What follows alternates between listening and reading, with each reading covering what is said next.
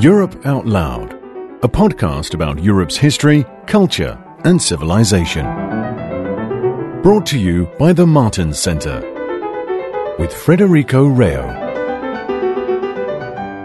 Welcome everyone to a new episode of our podcast series, Europe Out Loud. My name is Federico Ottavio Reo. I'm a research officer at the Wilfred Martens Center for European Studies. We decided to dedicate today's episode to women, to all women, but most particularly to European women, and to release it on the occasion of International Women's Day 2018. The 8th of March. In tune with this intention, the topic of the episode will be the status and role of women in Western civilization. If I were to go along with current trends about gender relations, I should probably start by apologizing for having a one-man podcast on the role of women in Western civilization. But I hope listeners will agree that the thesis that I am trying to present is a rather provocative one. Contrary to the conventional wisdom according to which women have been the subject sex throughout most of Western history, I would like to argue that women were not the subject sex, that they shaped history as much as men did, and in fact, they did it most powerfully in the Christian and aristocratic phase of Europe's civilization that preceded the French Revolution, even more than they are doing in our own time. In order to make that case, I have chosen to divide my overview in three broad periods. First of all, the role of women in the ancient world, up to the fall of the Roman Empire and the spread of Christianity. The role of women in the Christian and aristocratic phase of Europe, so roughly speaking from the High Middle Ages up to the French Revolution. And finally, the role of women in the age of modern democracy and egalitarianism. So let's start with the role of women in the ancient world. A striking thing when one thinks about Greek and Roman classics is that the most prominent women in power actually belonged not to Western civilization, meaning Athens and ancient Greek, but most often, most commonly, to Oriental civilization. Some of them are legendary women, Cleopatra in Egypt or Semiramis, the legendary queen of Syria. In the West, the position of women was more problematic. Everyone knows that women had no rights of citizens and voting in ancient Athens, for example, in democratic Athens. And although some women played a prominent political role in the Roman world, they were not the titular owner of political power. There is no Roman empresses, but they often exercised political power on behalf of their husbands and sons who were incapacitated or minors. However, in the ancient world, women play an important role in religion and worship. There is an abundance of female goddesses, most of them connected with the motherhood and the notion of women fertility and the special relationship of women with motherhood and fertility. Demeter, Ceres, Isis are some examples, and some of the positions in ancient priesthood were reserved to women. For example, the main oracle of the ancient world, the Oracle of Delphi, spoke through the Pythia, which was a young virgin. The big change happens with the advent of the spread of Christianity in the ancient world, in the Roman Empire. In this, as in many other avenues, spheres of life, the advent of Christianity represented revolution in gender relations. The basis of this revolution has theological basis, as its roots, in fact, in the notion of theological equality, the notion that men and women are created equal and are theologically equal in the eyes of God as creatures created in the likeness of God. But, of course, this notion has very solid basis in the scriptures, both in the Old Testament and in the New Testament. In the Old Testament, since the first book of the Old Testament, the Genesis, Adam recognized the equality of Eve by greeting her as bone of my bone and flesh of my flesh. The New Testament, the Gospels, is full of conversations between Jesus and women play a very important role in the New Testament. They are the ones who discover the resurrection, to which the resurrection is revealed, and they are those who spread the news on the resurrection. And there is, of course, the very special status of the Holy Virgin, the Mother of God, the Christian tradition. The Holy Virgin became a model of feminine holiness throughout the centuries that inspired generations of Christian women on the path to sainthood. Church history abounds with women who reached great achievements and high status in Christianity. There were women saints, there were female reformers, women were founders of order. It would be impossible to recall all of them, but some of them have an almost legendary status. Saint Joan of Arc, the patron saint of France, who led French armies against the English during the 100-Year Wars. Some women are doctors of the church, meaning that they made special contribution to theology and doctrine. St. Catherine of Siena is one of them. St. Teresa of Avila is another one of them. St. Clare of Assisi is the founder of the female branch of the Franciscan order. St. Elizabeth of Hungary was a princess and achieved a very high status in the pantheon of Christian saints. Not to speak about St. Teresa of Calcutta in our own days, close to our own days. And the list could continue. But women were not only active in the church, they also ruled countries, they signed treaties, they waged wars in the Christian West, something that we only started seeing in the democratic West most recently. I believe that Margaret Thatcher was the first female prime minister, so 30 years ago. Here again, the list would be endless. In the Middle Ages, we could refer to Eleanor of Aquitaine, who ruled both England and France. Blanche de Castille ruled France through civil wars and crusades.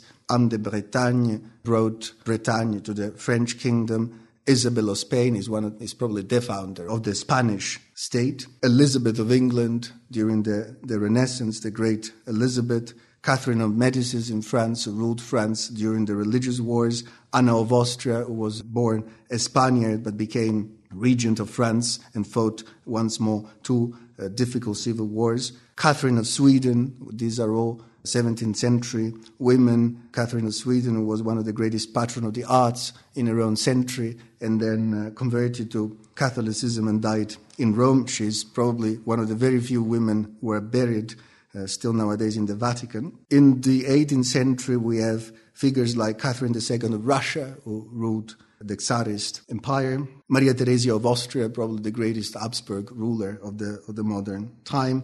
Not to talk about, of course, Queen Victoria of England. Some of these women has given their name to entire epochs, like the Elizabethan epoch or the Victorian epoch in England. And finally, we should not forget that in the Christian and aristocratic civilization of Europe, women played a very important role as patrons of the arts and of literature.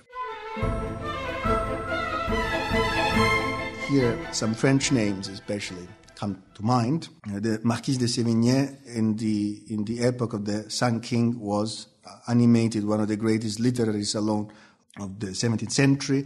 But closer to us, Ninon de l'Enclos became legendary in the Age of Enlightenment for supporting witty young intellectuals. Voltaire actually was one of them. He could not have started his career without the support of Ninon de l'Enclos. And a scholar of this issue has defined French saloons as feminine institutions of civility. So before moving on, just to conclude, I think it is difficult to deny that the contribution of women in the Christian and aristocratic phase of Europe's civilization was immense. What characterizes it is the fact that it was specifically feminine. It was contribution that was made based on the assumption of a role. These women were proud of their identity as women. They did not want to be assimilated to men. And the vision of gender relations was based on Christian anthropology, in which women and men, as I have explained, were deemed to be theologically equal in dignity, but this did not mean that they were not sexually and biologically differentiated. They were, and this could justify some differentiation in their social functions too. Equality was not seen as sameness, as we tend to do today, as total identity, as total lack of any differentiation, and difference was not necessarily seen as inequality. Now, we may agree or disagree with this approach, but if we are truthful to history, we must talk about differentiation. We cannot talk about discrimination or subjection as far as the hallmark of gender relations in the Christian West is concerned. Then came the French Revolution and the beginning of political and social modernization based on democracy and egalitarianism. And here the convention of wisdom is that democracy and equality liberated women from their age-old subjection. Once more, the reality of history is that democracy and equality first disempowered women, and then in a second phase created the condition for an assimilation of women and an indifferentiation of women with men. From the Napoleonic era to feminism and the two World Wars, in which women played a very active role that put them center stage in the social and economic life, women were clearly disempowered in the early phase of modern political development in the 19th century. Once more, as in the old Athens, they did not enjoy, for example, voting rights. And this is probably part of the democratic logic of the time. Democracy meant equality, but an equality in, for example, the readiness to fight and die for the fatherland. And women, of course, did not wear weapons, did not carry weapons, did not fight in combat, and therefore they were considered to be excluded from the realm of political citizenship. So the first phase of democratic development saw women increasingly disempowered, and this is probably the phase in which the myth of age-old subjection spread. It is in the mid to late 19th century that we start seeing in Marxist literature a tendency to portray women as enslaved by capitalism since the dawn of capitalism, or in which we see pamphlets such as a famous pamphlet by John Stuart Mill, The Subjection of Women, in which the subjection of women is considered very ancient and somehow related with the traditional backward institutions of European civilization.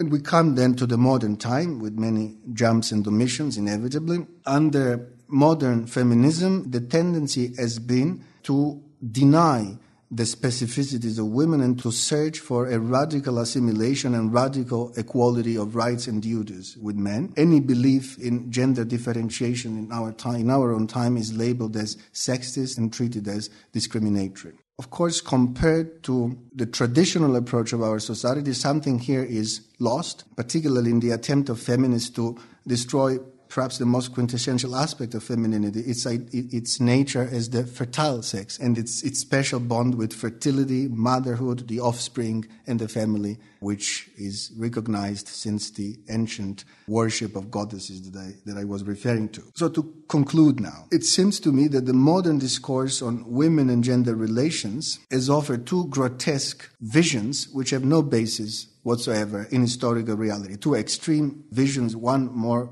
of a left-wing vision, the other one more of a right-wing vision. The first vision is the notion that the only way out of age-old subjection is radical sameness and indifferentiation, radical equality of rights and duties. That's the modern feminist view.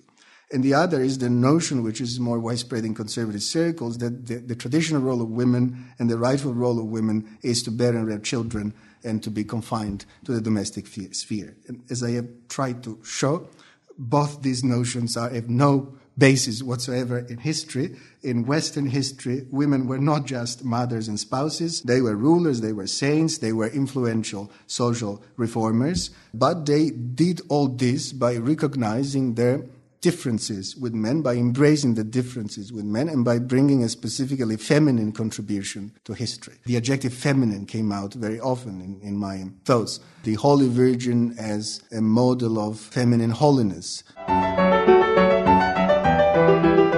Therefore, based on these thoughts, it is perhaps not too much to hope in this International Women's Day 2018 that we could walk out of current tendency towards mutual recriminations, bitterness, self-centeredness in gender relations, and perhaps embrace a notion of mutual love, respect, and understanding that does not deny our differences, accept that there are gender differences, but that these differences makes us richer, they don't make us poorer, or they don't enslave one sex to the other.